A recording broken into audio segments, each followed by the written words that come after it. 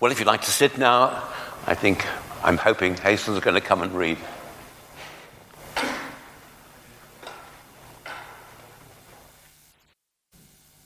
The first reading is taken from the Acts of the Apostles, chapter 13, beginning at verse 1. It can be found on page 141 of the New Testament section of the Church Bible. In this reading, we continue to hear about the role played by the vibrant church in Antioch in fulfilling Jesus' commission to the disciples to be his witnesses to the ends of the earth. Now in the church at Antioch there were prophets and teachers: Barnabas, Simeon, who was called Niger, Lucius of Cyrene, Manaen, a member of the court of Herod the ruler, and Saul. While they were worshipping the Lord and fasting, the Holy Spirit said, "Set apart for me Barnabas and Saul for the work to which I have called them." Then, after fasting and praying, they laid their hands on them and sent them off. So, being sent out by the Holy Spirit, they went down to Seleucia, and from there they sailed to Cyprus. When they arrived at Salamis, they proclaimed the word of God in the synagogues of the Jews, and they had John also to assist them. After they had proclaimed the good news to the city of Derbe and had made many disciples, they returned to Lystra, then on to Iconium and Antioch. There they strengthened the souls of the disciples and encouraged them to continue in the faith, saying, "It is through many persecutions that we must enter the kingdom of God." And after they had appointed elders for them in each church, with prayer and fasting, they entrusted them to the Lord, in whom they had come to believe. Then they passed through Pisidia and came to Pamphylia. When they had spoken the word in Perga, they went down to Attalia. From there they sailed back to Antioch, where they had been commended to the grace of God for the work that they had completed. When they arrived, they called the church together and related all that God had done with them, and how he had opened a door of faith for the Gentiles, and they stayed there with the disciples for some time. The second reading is taken from John's Gospel, chapter 17, beginning at verse 15. It can be found on page 119 of the New Testament section of the Church Bible. In this reading, Jesus prays for all disciples as we are sent into the world as his representatives. "I'm not asking you to take them out of the world, but I ask you to protect them from the evil one. They do not belong to the world, just as I do not belong to the world. Sanctify them in the truth. Your word is truth. As you have sent me into the world, so I have sent them into the world." This is the word of the Lord. Thanks be to God.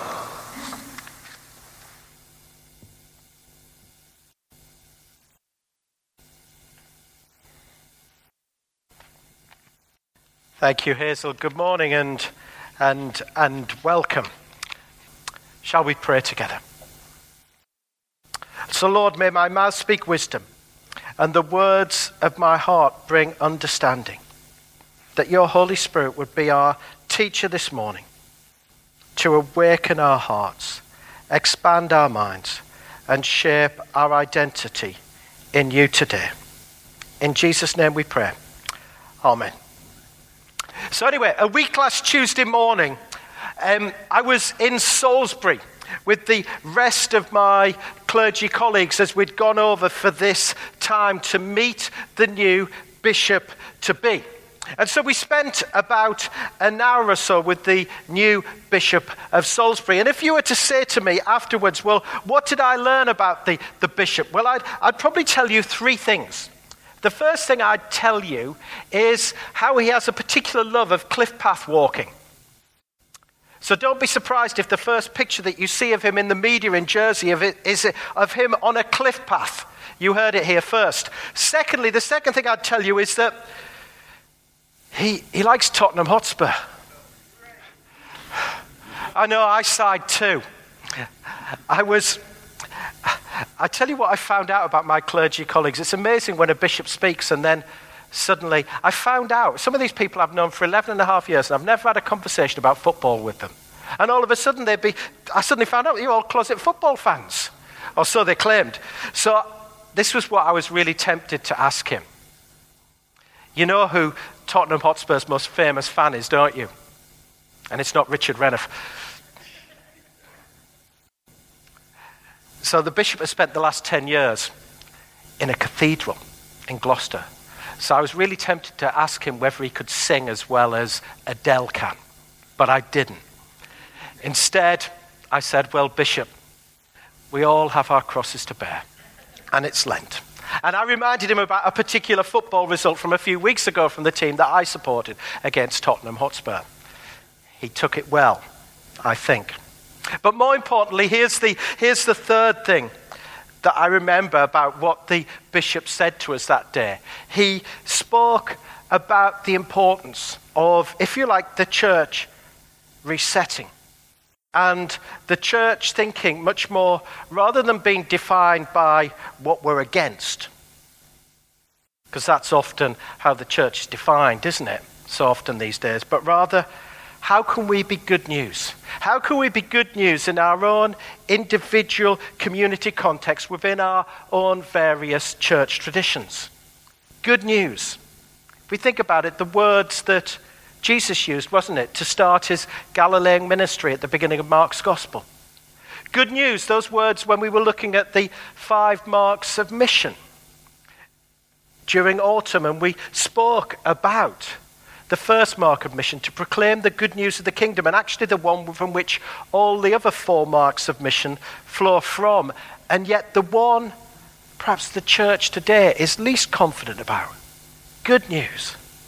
And good news, those words that actually we could talk about when it comes to this church in Antioch that we've been looking at through Lent, that was born out of disruption, born out of persecution, born out of tribulation, and became the focal point of Jesus' words and this fulfilling Jesus' words to take the church to the ends of the earth. Good news.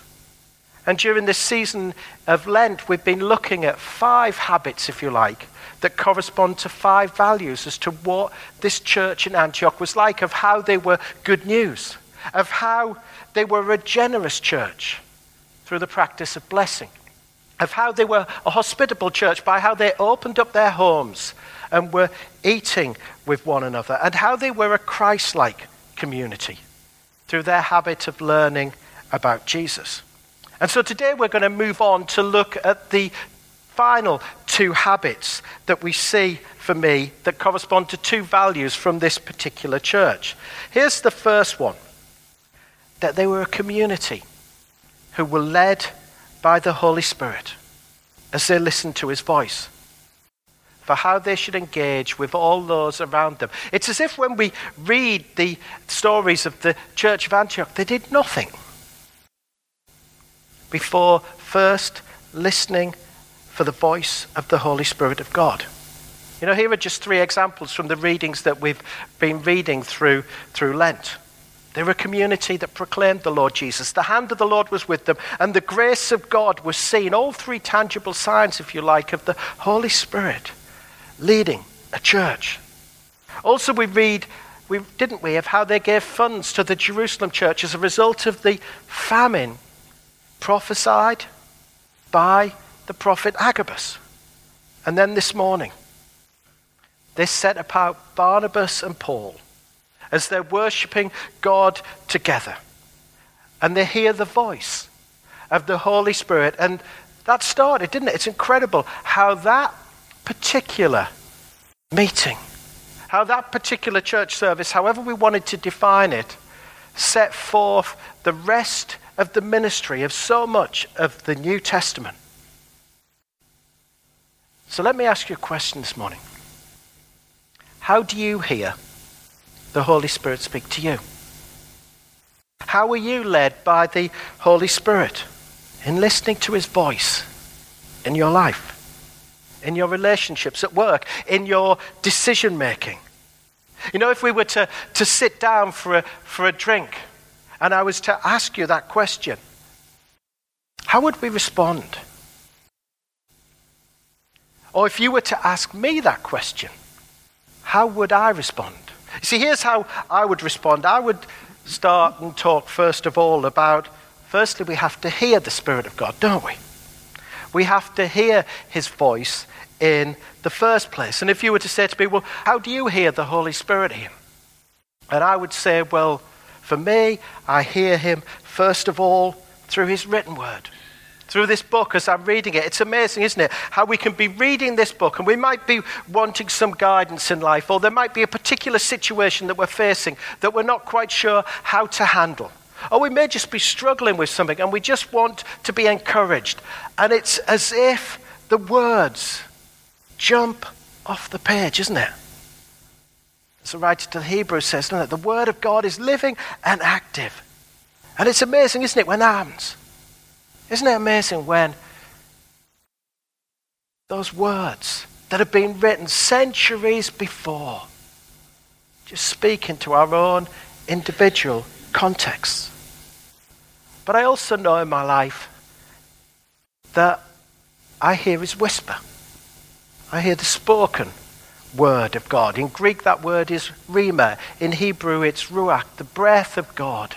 As Elijah heard the still small voice of God in the cave.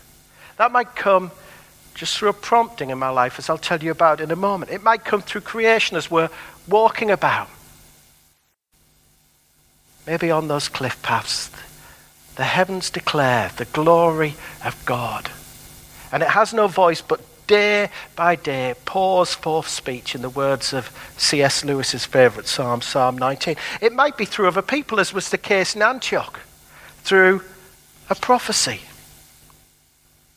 We have to hear, firstly, the Holy Spirit's voice. But secondly, we have to know it's him, don't we?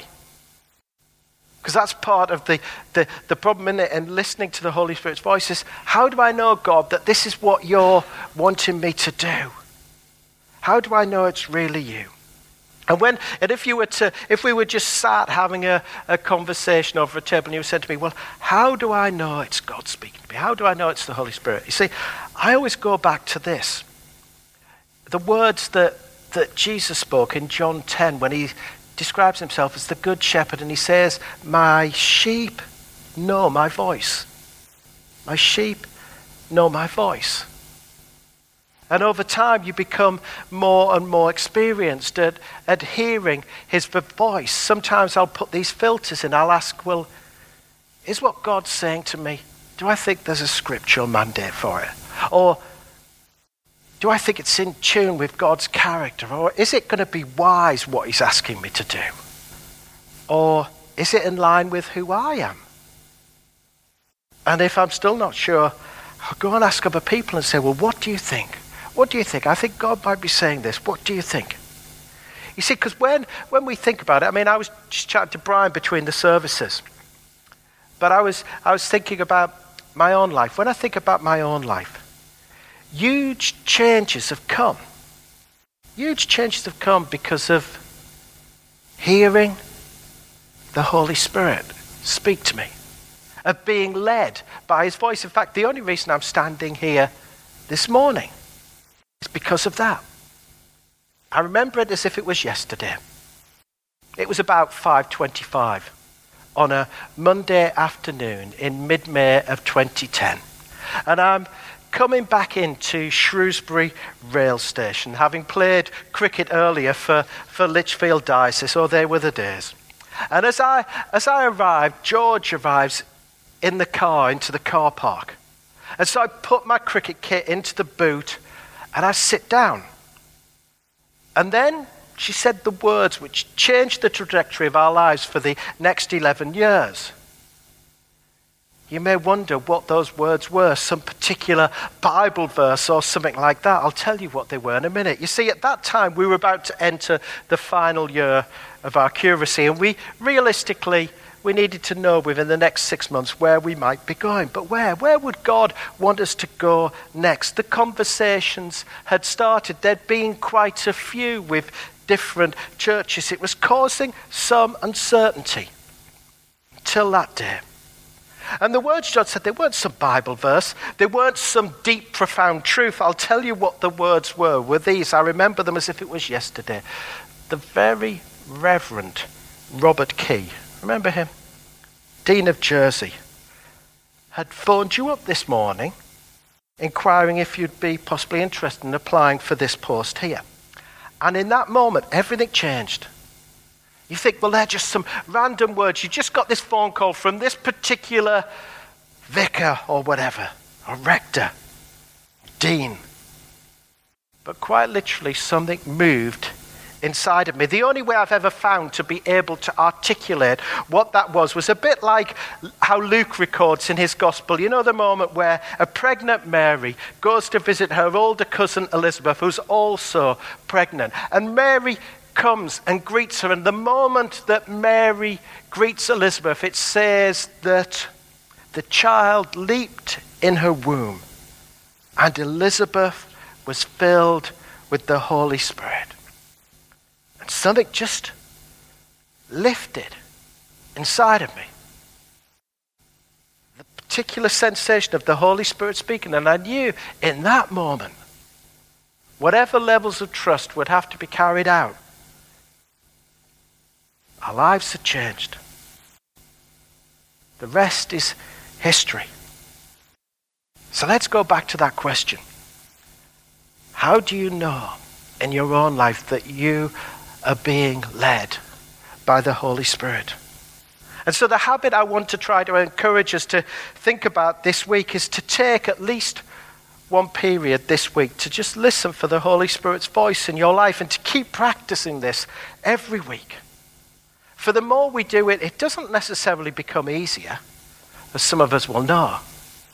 And it's not a magic formula, because it's not like we can just put a coin in the slot machine and say, God, speak. For God's relational, isn't he? He's not transactional. But we do become better at distinguishing his voice. As Jesus said, my sheep know my voice. For me, what that means is that you've got to take the time. You know, you can't just do that and just demand God to speak to you. I mean, he might, but it doesn't happen that often in my experience. You can't do it when you're frazzled or when we're distracted, can we? You know, what were they doing in the church of Antioch? You could do it in a community. So often, sometimes God has spoken to me when I'm gathered in this place, or sometimes when I'm gathered in St. George's and I'm leading a service. Maybe that's happened for you, but that's what they were doing in Antioch, weren't they? They were worshipping God together. It might be that you can do that in your homes too. Of course you can. Start listening to some worship music. We could immerse ourselves in Scripture. We could start with a centering prayer like, be still and know that I am God. We could combine it with what they were doing, weren't they? In Antioch, we read at least 3 times in those Bible readings. They were fasting, weren't we, to take a moment this week, maybe a moment where we might sit and have lunch or breakfast or even an evening meal and just not have it and take that time to just start to listen for the Holy Spirit's leading in our life. And then we just wait for the Lord, don't we? We wait in hope for the Lord, as the psalmist said. Sometimes God will speak to me. Sometimes, other times it won't. But what I find when I do this, I don't know if you find it as well, is in the words of, as what the psalmist would say elsewhere, you kind of come away from that time like a weaned child, content in your soul.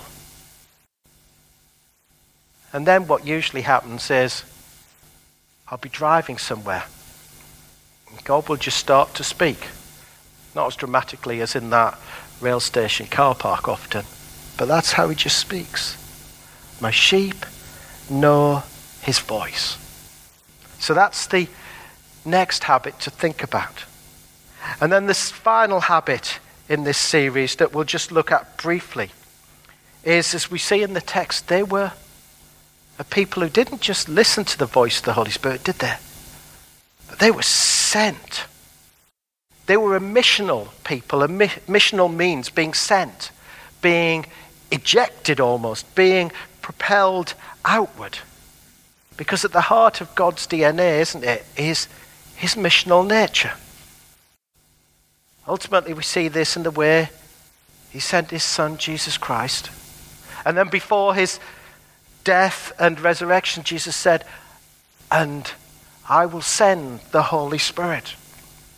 And of course, we know both before his ascension, just before his ascension and on the night before he died, as we heard in our gospel reading, "As the Father has sent me into the world," he said to his followers, "so I am sending you." You know, so often we get this the wrong way around, don't we? We think there is a church because there is a mission. It's not that the church of God has a mission in the world, but the God of mission who has a church in the world. And the church in Antioch were just this living testimony to Jesus' words. Just as in Antioch they'd listened to the Spirit's voice, they then were sent out and acted on it. Yes, okay, we could see it in the big movement, like I said earlier, of Paul and Barnabas. And that move to the Word of God and Jesus' message, the good news spreading to the Gentiles, but just by everyone in that community, in their everyday lives as they went about the city. You know, in their homes with their families, in their workplaces, in their community as they gathered. You may remember over the past 6 months I've been trying to encourage us to think about one particular word.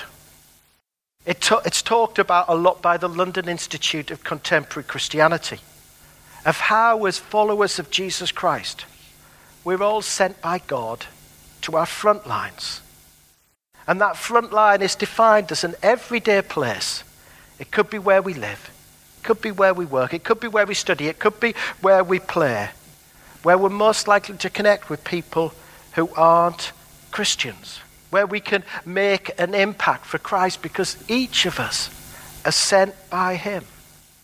Not just sent on a Sunday, but sent all through our lives, that our job is our God job, that our home is our God home, that our leisure activities are our God activities.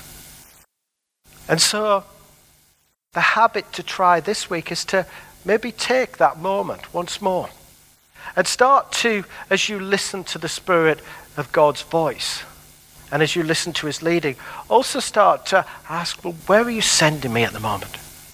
Maybe you might be able to recall a time during this past week where you might have just been able to minister God's love into a particular situation where you might have been sent all through the week. And there's some questions in the handout that you can ask to think about in that way. Because when it comes down to it, as we've looked at each week in this series, being Christian, if you like, the thing that defined this church in Antioch that was seen by everybody outside and just said, well, how do you describe this group of people? What sort of name do you give it? And they just called it Christian. Being Christian or growth as a disciple of Jesus Christ, it only happens with intentionality, doesn't it? You know, I hear it so often these days about church. I hear it here in this place. I hear it at St. George's. I hear it in every church in this island. I hear it all across the world as we continue to come through COVID.